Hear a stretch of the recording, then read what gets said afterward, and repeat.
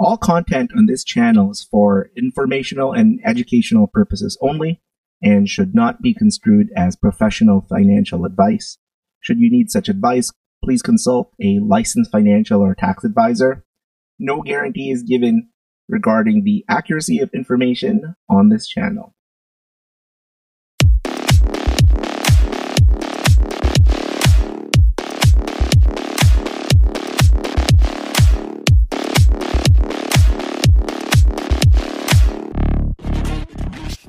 We are talking today about a company called Coupang. The ticker is CPNG.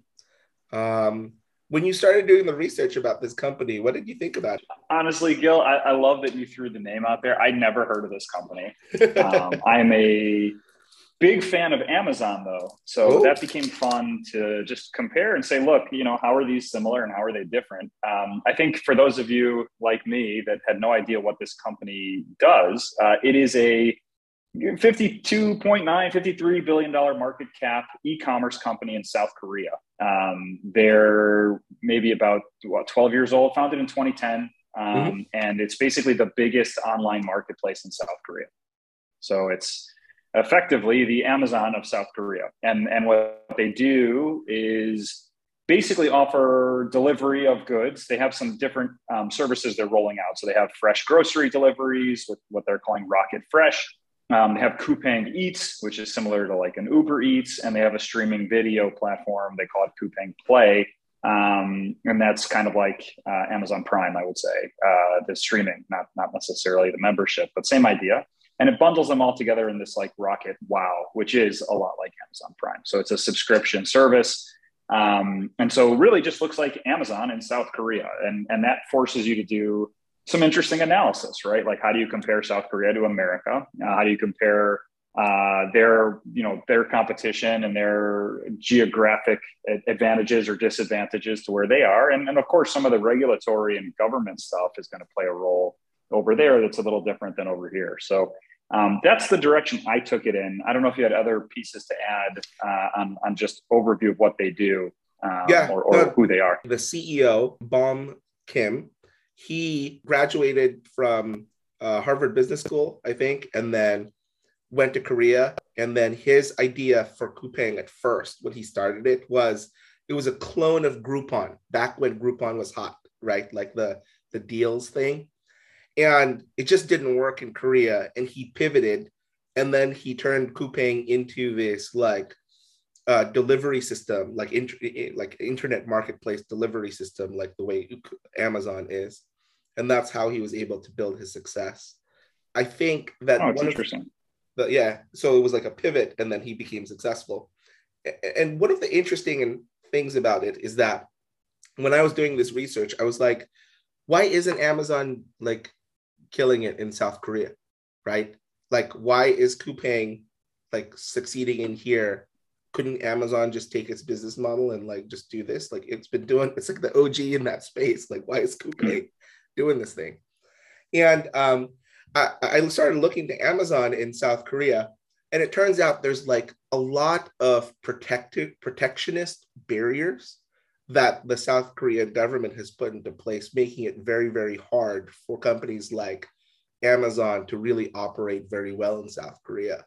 Like you have to you can't even just like naturally as a customer in South Korea buy stuff on Amazon. Like you have to like go through all of these extra hoops with like payment processors and like a check or something drafted from your bank or something like that. It's like very, very hard.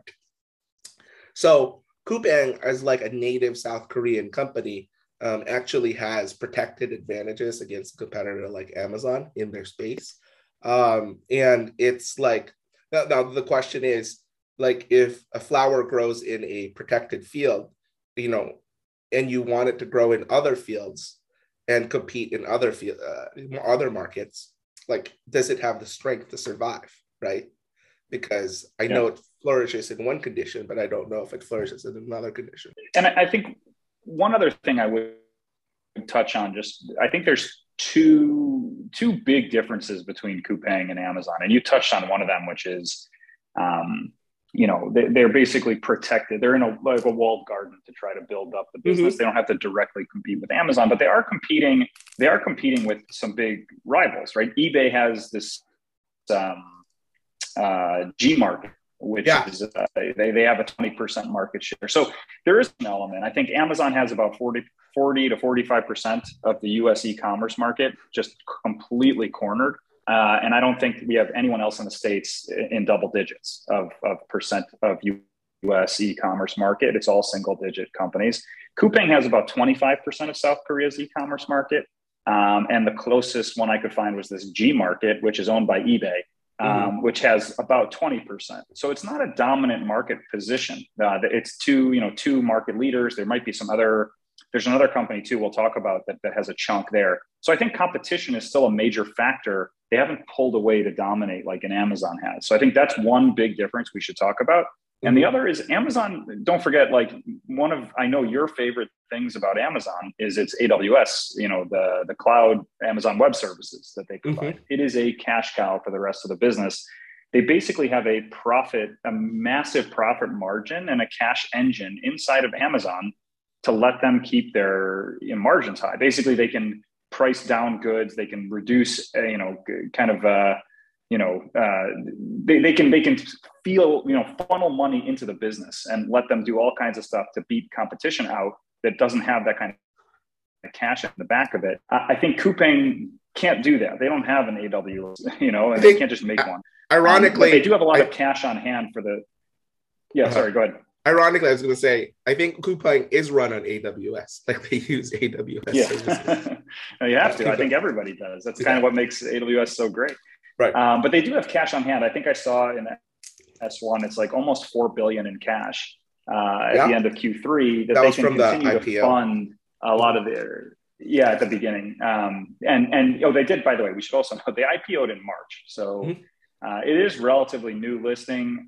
They IPO'd around 35, I think at $35 a share. It's now trading at 30. So a little below IPO. It looks cheap. So I think that's the basic premise is you have an Amazon competitor, Amazon lookalike in a market in South Korea that's growing, that's got good growth. They've got a chunk of market share, lots of cash on hand, lots of market potential, and they have an offering that looks very similar to Amazon.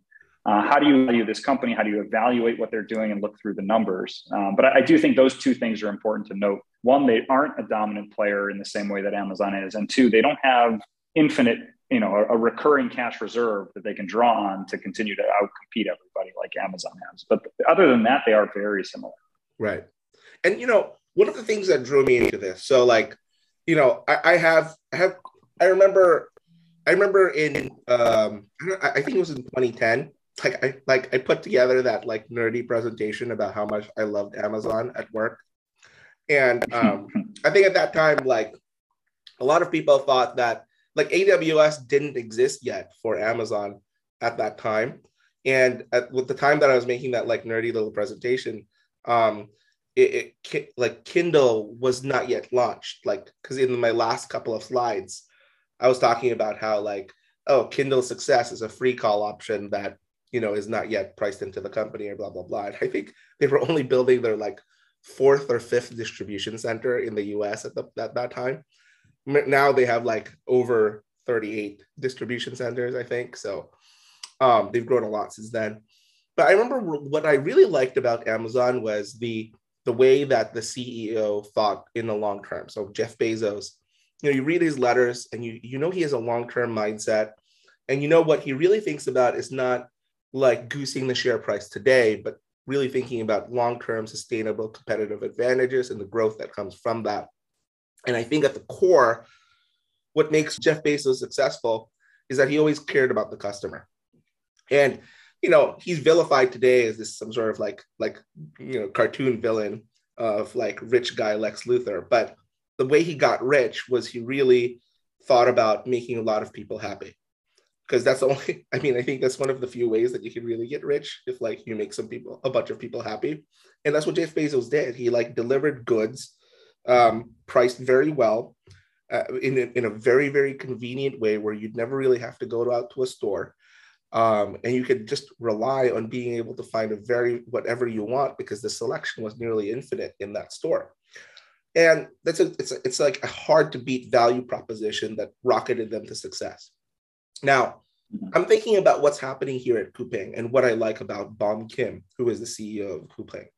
And I'm reading his letter and he goes, what is our mission at Coupang? Our mission is to create a world where customers will wonder, how did I ever live without Coupang? And if I delete the word Coupang and I insert the word Amazon, I can see Jeff Bezos saying the same thing.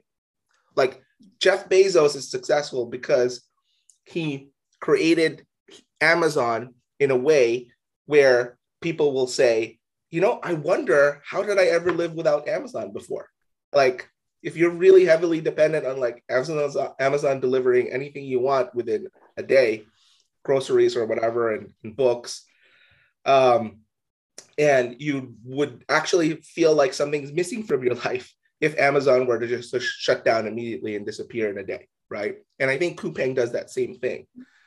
And the other thing that like I look at from Bom Kim's overall strategy is, he's organizing his company to make trade-offs and optimize on 3 different fronts. Number 1, providing amazing service. Number 2, offering low prices. And number 3, offering broad selection. That's very, very similar to actually the Amazon playbook. Maybe the focus on amazing service is a little bit differentiated versus the Amazon's overall strategy, but it also makes sense to focus on service because Korea is such a small market and there's actual competitors in there that they still need to kill, right? So if you think about the experience for an individual Coupang customer, the story that Bom Kim says is that imagine you're a mom and you're busy from work and then you're trying to give dinner to your kids. And then you realize that there's a bunch of stuff that your kid needs for the next day for school. But it's like, it's the evening already. And you don't want to go out and like go gather these school supplies. So what do? You can order stuff from Coupang on your phone that evening, like 8 p.m. And it will be delivered at your doorstep before 7 a.m. It's called their dawn delivery service. And do you pay for this? No, it's free. It's just the way the site works. And in my mind, that's mind-blowing, right? Because like where I live here in Southern California, Amazon at best can get you same-day delivery on some items, and then you might have to pay for it or at least be a Prime subscriber, blah, blah, blah, that kind of thing. Maybe in cities, Amazon can get you some stuff delivered faster. And, this company is doing these types of amazing things like dawn delivery, and it's doing it for free. So it's building all of these like wow experiences that really build a lot of customer loyalty. And it's so important at a granular basis to wow each individual customer that you touch, because what you really need to do is not just win them over, but have them begin to rely on your service and order increasing amounts of stuff from you over time.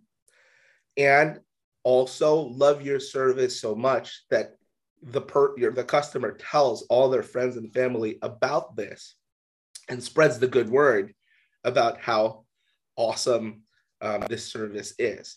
As you try to evaluate that in a tiny little bubble in South Korea, it's easy to have Amazon's footprint, right? Comparatively, they have what did I see? They have fulfillment centers within 7 miles of roughly 70% of the South Korean population, right? That's pretty impressive. That's a pretty broad footprint. And Amazon also, you can't get too far without seeing an Amazon warehouse, and their network is incredible. And obviously the US is much, much bigger.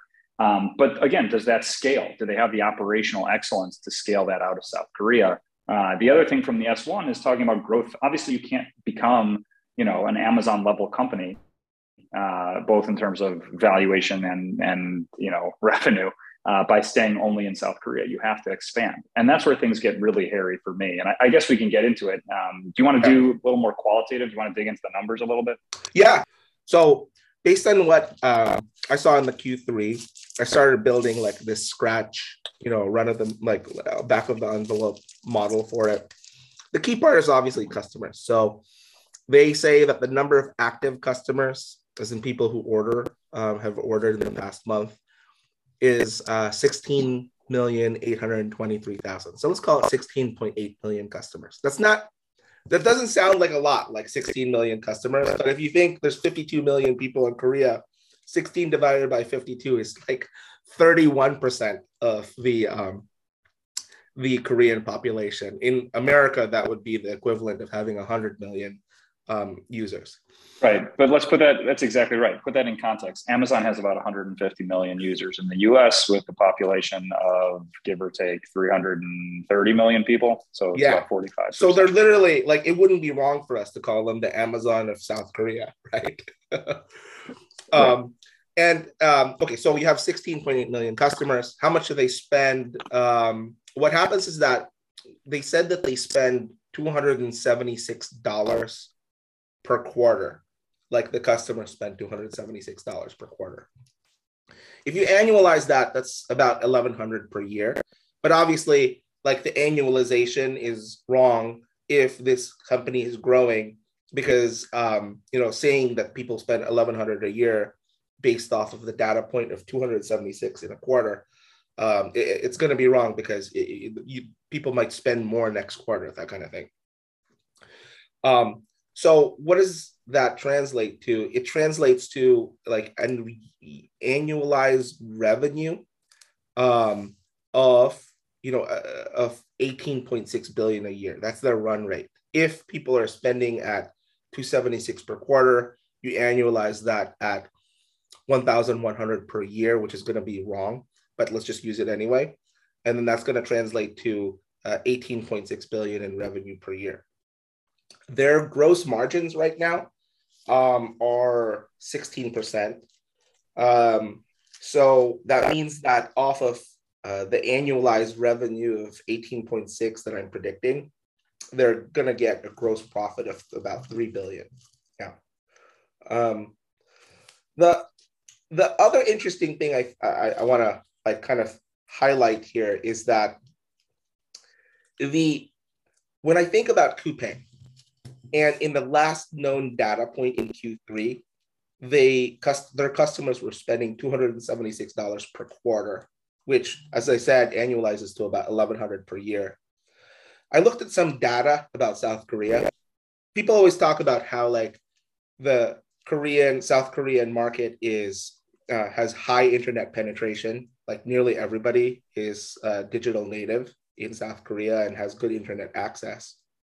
And I was wondering, okay, like how much money does an average Korean make? And, how much money do they spend on internet, like, internet purchases? And it turns out that right now, based on what Korean households, the average Korean person makes, it translates to about $2,000 in spending per year. And if I'm thinking about the Coupang numbers, 276 per quarter annualizes to 1,100 per year. Like, is a South Korean spending roughly half of their internet spending on Coupang? Or 2,000 per year, 1,100 goes to Coupang? That's kind of crazy, right?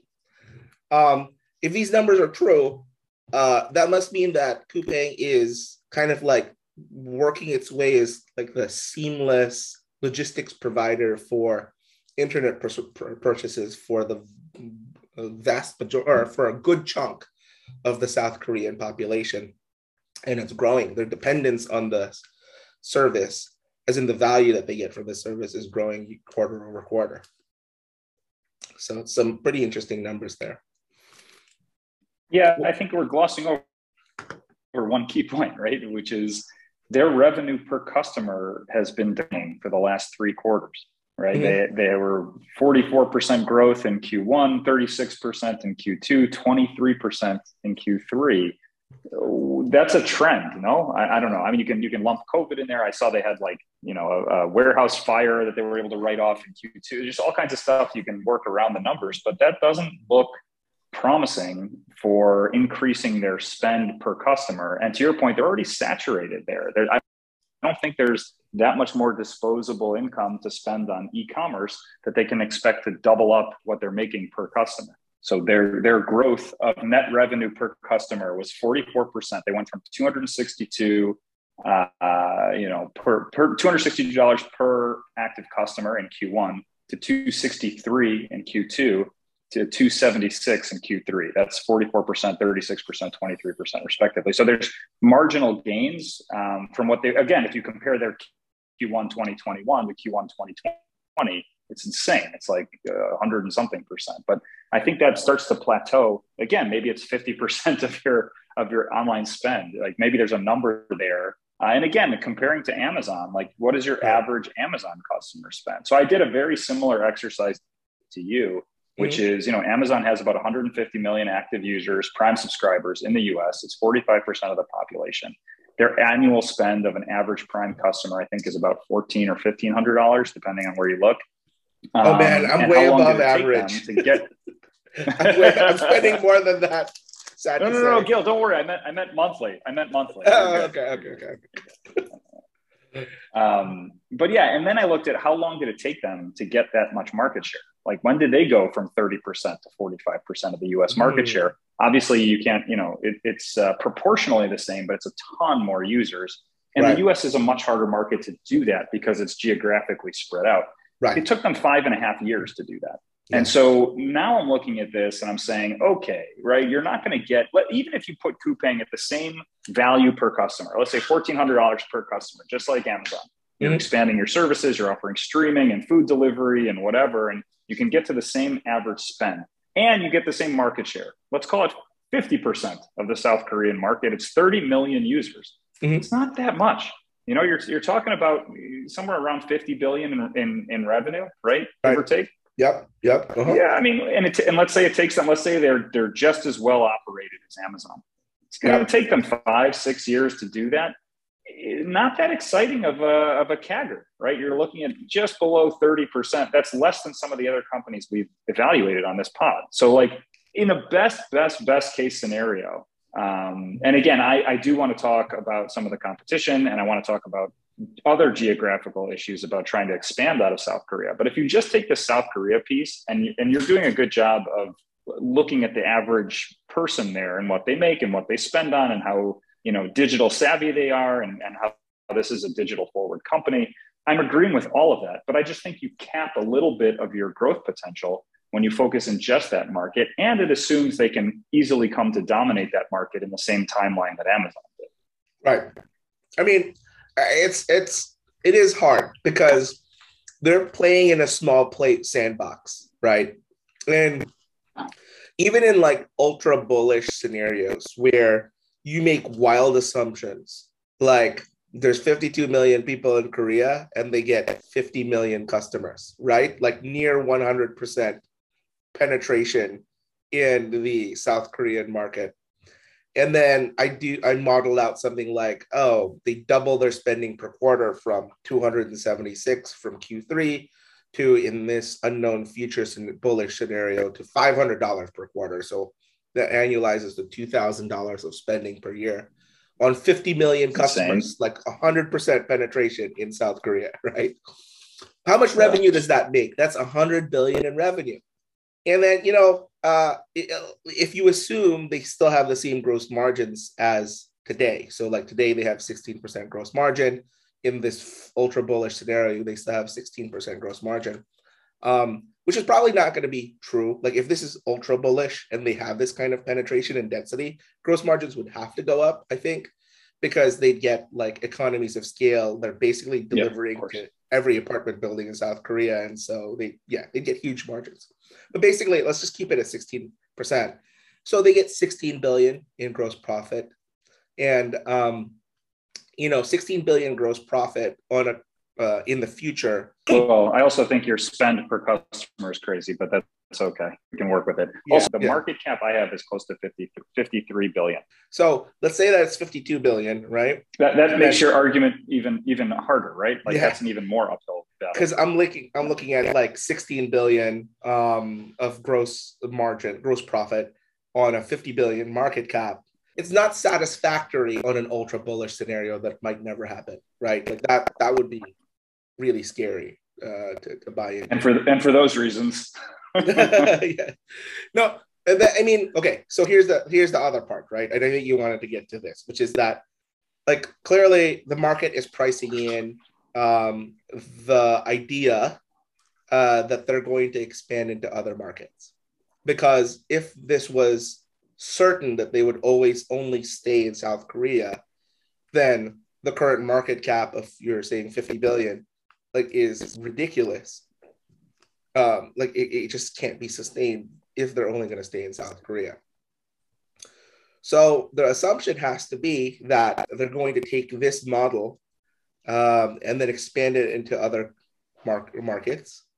And then part of that assumption would be they will be successful in some, if not all, of those markets and replicate their success in Korea in these other markets. I put that into my big section of risks, right? So you just went through the most bullish case I could imagine for only landlocking in South Korea, which, again, like, yeah, super bullish, but it's also bearish in their ability to expand. So, yes and no. But I think you have to look at this just broadly. Like, there are risks to this business. There's risks in South Korea, right? We talked about Gmarket.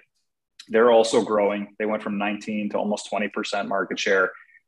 There's a company called Emart, right around the IPO for Coupang, the South Korean retailer. I'm going to butcher the name, but it's like Shinsegae. I don't know if you, maybe it's better. You just offended all the Koreans. It's like, Eric. We lost our 2 Korean listeners. There's no way we had 2 Korean. That would be an infinite increase in Korean listeners. That's true. I probably overestimated. Yeah, the retail group bought a tech company called Naver, and it's a stock swap deal, whatever. It's a strategic partnership. And in the letter, you read the shareholder letter, it says they're going to leverage Emart and their 7,300 offline stores to introduce same day or next day delivery service, fresh food delivery. I mean, it is a direct competitor. And Naver is the scariest competitor for Coupang. Yeah. Exactly. For sure. And it's the number 1 discount store chain in Korea. Like, that could put a huge dent, even in the optimistic South Korea only scenario, right? So it's just, it's a problem. And then forget just right outside of South Korea, right? You have to gain overseas users to have any excitement about this stock, I think, right? I saw they're trying to take small steps into Japan, Taiwan, other parts of Southeast Asia. I saw as like kind of in the near-term roadmap, right? But those areas are completely dominated by other players. You have Amazon's already there. You mentioned it. Rakuten is there in Japan for sure. There's a company called Sea, which is in Taiwan and other places in Southeast Asia. It's a big issue. And I read also, and I don't know if you listened to the conference call from the CFO of Coupang. They talked through a bunch of stuff, and the only for like 5 seconds they talked about overseas. He said it's a major catalyst, whatever. The only quote from the CEO is that the efforts are in a nascent stage, right? That scares the crap out of me. That you can't dominate your eBay competition locally. You've got massive expansion risk with much bigger and more entrenched players. Plus, like, there's just other risk. It's not a U.S. regulated company. Like, you've got antitrust possible problems. You've got all kinds of like war problems. North Korea goes crazy. Yeah, exactly. Yeah, it's not it's not unrealistic. So you just have all this other stuff that's gonna make it harder to consider that a realistic scenario for just smooth, continuous growth. It's like, compared to when we talked about Dutch Brothers, you're talking about cultural differences between, the West Coast and the East Coast about what kind of coffee they want to drink. We're talking about like a country that could be at war, that could just shut this down. Like, I don't know. We look at Pinduoduo. Like, it's a similar kind of company that we spoke about. That company's down 70% from when we covered it and both liked it. We got crushed. So, and I think a lot of that was bad. Yeah, we got crushed. They got crushed. And I think a lot of that is because of the Chinese government, not because of the operations of the company. I mean, in Pinduoduo, it's a good company, but the Chinese government basically said, take all your profits, give it to society, and then also pivot into agriculture, right? And so, yeah, that's why like things have been a mess for Pinduoduo. And then in Coupang, I think that the risk that the South Korean government would do that kind of heavy-handed thing is much less. But as you said, like, why are we taking all this extra risk? If we are taking this extra risk, that means that the price should be lower, right? Like we should be compensated for that risk. But yet the price is, in many cases, overextended for what they are in South Korea. And so the price is already incorporating some future success in outside markets. And then you're sitting here and you're saying like, oh, like it's already pretending as if it's mildly successful in outside markets, but we don't actually know that. Like it's in a nascent stage, quote unquote, right? So yeah, exactly. That's hard. That's hard. Yeah, I get that. All right, so let's get to the end of the call. What do you think about this? Like, are you buying in this thing, or are you YOLOing into this? Yeah, I feel like we were unfair. We didn't really get into why this is such an interesting company, right? Yes, Amazon, yada, yada. I think what's interesting about it is actually the price, right? It looks cheap. It's below its IPO price. And again, looks cheap is super relative. But when you compare it to like, I keep going to Amazon. It's just so much easier because that's a company I know well. You're paying less, right? I mean, you're talking about, I don't know let me dig up those numbers, but you're paying a lot more for Amazon's slower growth rate than you would have to pay for this growth rate here. So like, if you think they have a similar trajectory and a similar, they're going to grow faster than Amazon's growing, which they are, even if they slow down, they're still growing faster than Amazon, then it looks like a bargain, right? You're paying, let's see if I can find the exact price. But yeah, I mean, you're paying basically for a faster growth rate, you're paying a discounted price. And that's why it looks interesting. It looks inexpensive relative to,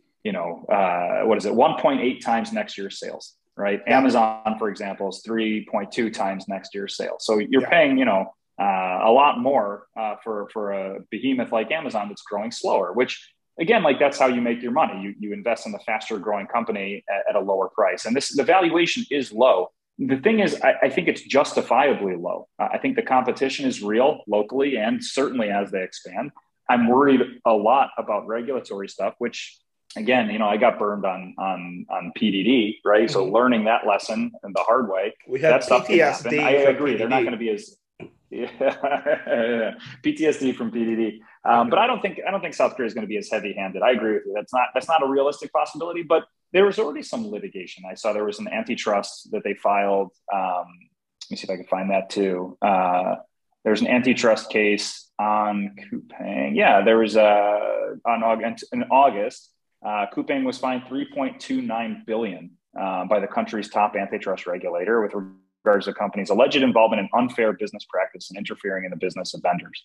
Like that kind of crap, that can happen anywhere, like regulatory. And the fact that I have to understand South Korean regulations in addition to U.S. regulation, like, there's too much unknown. I barely understand U.S. regulation. Yeah.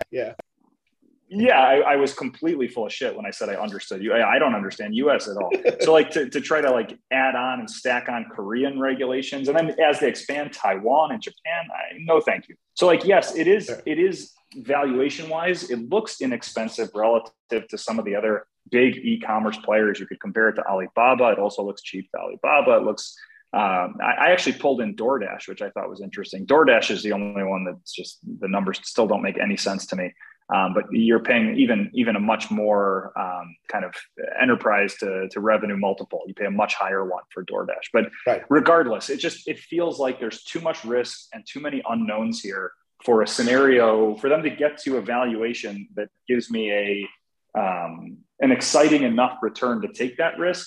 There is no scenario that I can envision that justifies paying the price now. And to be honest, I don't even know what would have to happen for me to look at this again, right? Like a lot of these companies we cover, it's like, oh, I'll keep an eye on it. I'll keep tabs on it. I'll check in on it in 6 months, in a year, or check on the growth, check on the expansion, make sure they're not diluting product, or the footprint continues to grow at the same rate. This is one where like, I don't really care what happens. I can't imagine a realistic scenario. They'd have to like beat Amazon in an area where Amazon was winning already outside of South Korea for me to be like, oh, wow, there's something unique there.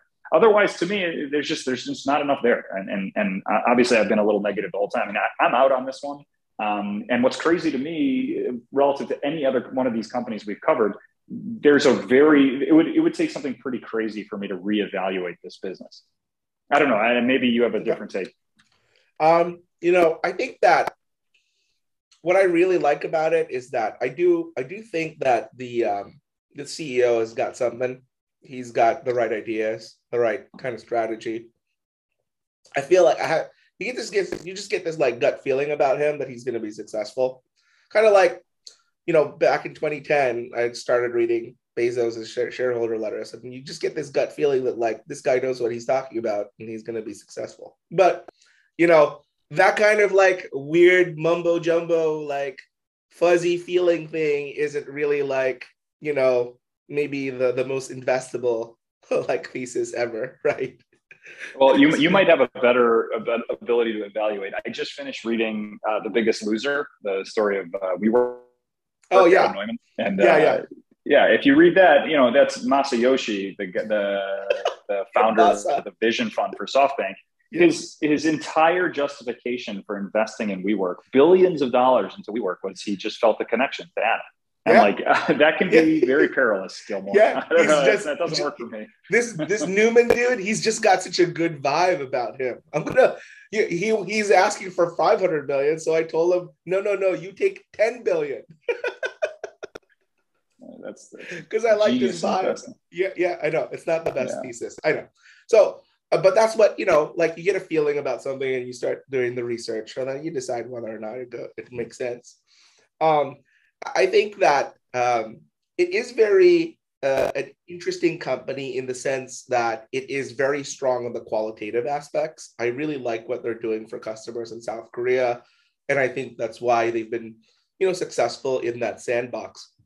I think that I could imagine a world where in like the in the limit, like the like their greatest success would be in replicating the model in Korea into all of the highly dense urban centers that exist in the world. And that probably means that like the US will be the last place that they'll ever get into, but the highest opportunity for them would be in the highly dense urban centers in Asia, because there's a lot, actually, like way more than we would ever expect as just like Americans living in America and not knowing anything about China. Like Indonesia has so many people, and Singapore has so many people, and they're all packed into like these tiny little areas in like verticalized in buildings. It's almost dystopian, but these are nice places to live. So, but basically, like Coupang has built a particular skill set of serving people well who are living in densely populated urban areas. And if that model is replicable in all the other dense urban areas in Asia, like I'm talking about Singapore, I'm talking about like Taiwan, I'm talking about Indonesia specifically. I think Japan will be a little bit harder because the competition is stiffer there. But there's money to be made if you can be successful there and like beat out whatever the incumbents are by just offering a better service, a cheaper service. And then also like the biggest prize is China. Like China is filled with like these insanely competitive tigers that have beaten each other to death and have evolved in a way where like you have super mutant tigers who are like just ferociously competitive and very, very hard to beat. And then you know what's crazy? The Chinese government just swooped in and like neutered them, like just chopped all their balls off and like made them eat it. Like it's It's nuts. Yeah. And it's taken all of this like fiery competitive spirit and redirected it into all these areas that the government said that they should be looking into. And I feel like competition has dissipated in China for like internet stuff. Like the spirit's been knocked out of people. Now fast forward 5 years from now, what if that's a strategic mistake? What if the right mistake was to keep China highly competitive in the internet space so that they could produce the TikToks of the world, but in e-commerce, and then dominate the world? What if that had been the right strategy, to just let competitive juices run naturally? But instead, they took a different course where they neutered all of that. And now a company like Coupang that is unfettered with such like silly ideas as anti-competitiveness, like builds up by taking on smaller countries like Indonesia and Singapore, and refining the model there, and then goes for the big prize, which is a significant market share in China. And basically, I'm just thinking like Pinduoduo grew really, really fast in China. Like it was the fastest growth I'd ever seen. I was so bullish on it, and then it got thrown to the side of the road and shot to death, right? And then like, what if 5 years from now that gives Coupang, who's like built up the strength fighting middleweights, like now the ability to like enter into the heavyweight battle and begin taking share of the market? And I'm thinking like 7-8 years from now, right? That to me is like the most exciting thing about the opportunity that Coupang represents. It is this like the story of like a young like Luke Skywalker trapped in Tatooine where there's no future, expanding to become the light of the galaxy, right? Like that it's so improbable, but what if, right? What if? Yeah. I mean, do you really think China's going to let that happen? Like, is that more likely that they're going to allow another company, an outsider, to come in and take part? Like, come on, man. That's crazy. I know. I'm just saying, like, people there are a series of probabilistic hurdles, each higher than the next, that they would have to jump through. Sure. Like, it's very unlikely. But also, like, if you asked me 10 years ago, would it have been likely for China to allow Tesla to operate a fully owned plant in China? I would say no. They would always have to have a domestic JV own 51% of the company that produces in China. So, you would only be a minority shareholder in like the factory that you literally are operating and building yourself, which is an unfair thing, but that was always the policy, right? Until Tesla is 100%. Oh, very improbable. But, improbable things have happened. So I'm just saying that there's like this series of hurdles. And I'm just trying to be optimistic and see where the ultimate... I thought you were trying to turn this into another plug for Tesla, which I'm all behind. No, I'm always no. So that's where I'm thinking about it. Now, like, does that mean I should buy into it today? No, probably not, because like there's a lot of hurdles that it would have to jump over. But I think that what it does is it forms the roadmap for me, because I'm going to keep this on my watch list. It's a very interesting company. And what for me, like the gating factor would be proving in my mind that they are able to replicate their playbook in another dense urban center that is not Korea. So for me, the test case would be Singapore. If in the next year or two, they make significant inroads in Singapore and starts pushing out Lazada, Alibaba, or have all the pieces of the pie in Singapore. And I see significant traction from Coupang there. I think that's probably when I really want to try to start buying into this company. Yeah, that's fair. And then if it starts scaling into other countries, making some success in Japan or Taiwan or Indonesia, that would be also when I'd probably want to scale up my investment. And then the biggest risk is like when they start entering China, because they could get pushed back. So I don't know, we'll see that. But yeah, I'll keep this in my watch list. And like, I really need to see Singapore do well. Yeah, in order for me to buy in. Yeah. I would tell you in the year plus that it's going to take for that to happen, you should drop me a line to revisit it. But okay, I yeah, can't I'll send you an imagine. email. Like I said, yeah, I would love to see that. If that does happen, look, if you can show this is replicable beyond South Korea, that you can remove an incumbent without all the benefits of having the protection of you're locked in 20+% market share. Then yeah, it might be worth looking at again, because there are other regions there. And if there is something differentiated that they can displace, a C or a eMart or whatever, then that's interesting. Again, so many hurdles for me. There are other companies I'd rather look at. If I had infinite time, of course, but it seems like very uphill for me. Yeah, right. Good. All right. Well, that was a good chat. Good stuff, Gilmore. I'll catch you in the new year. Always.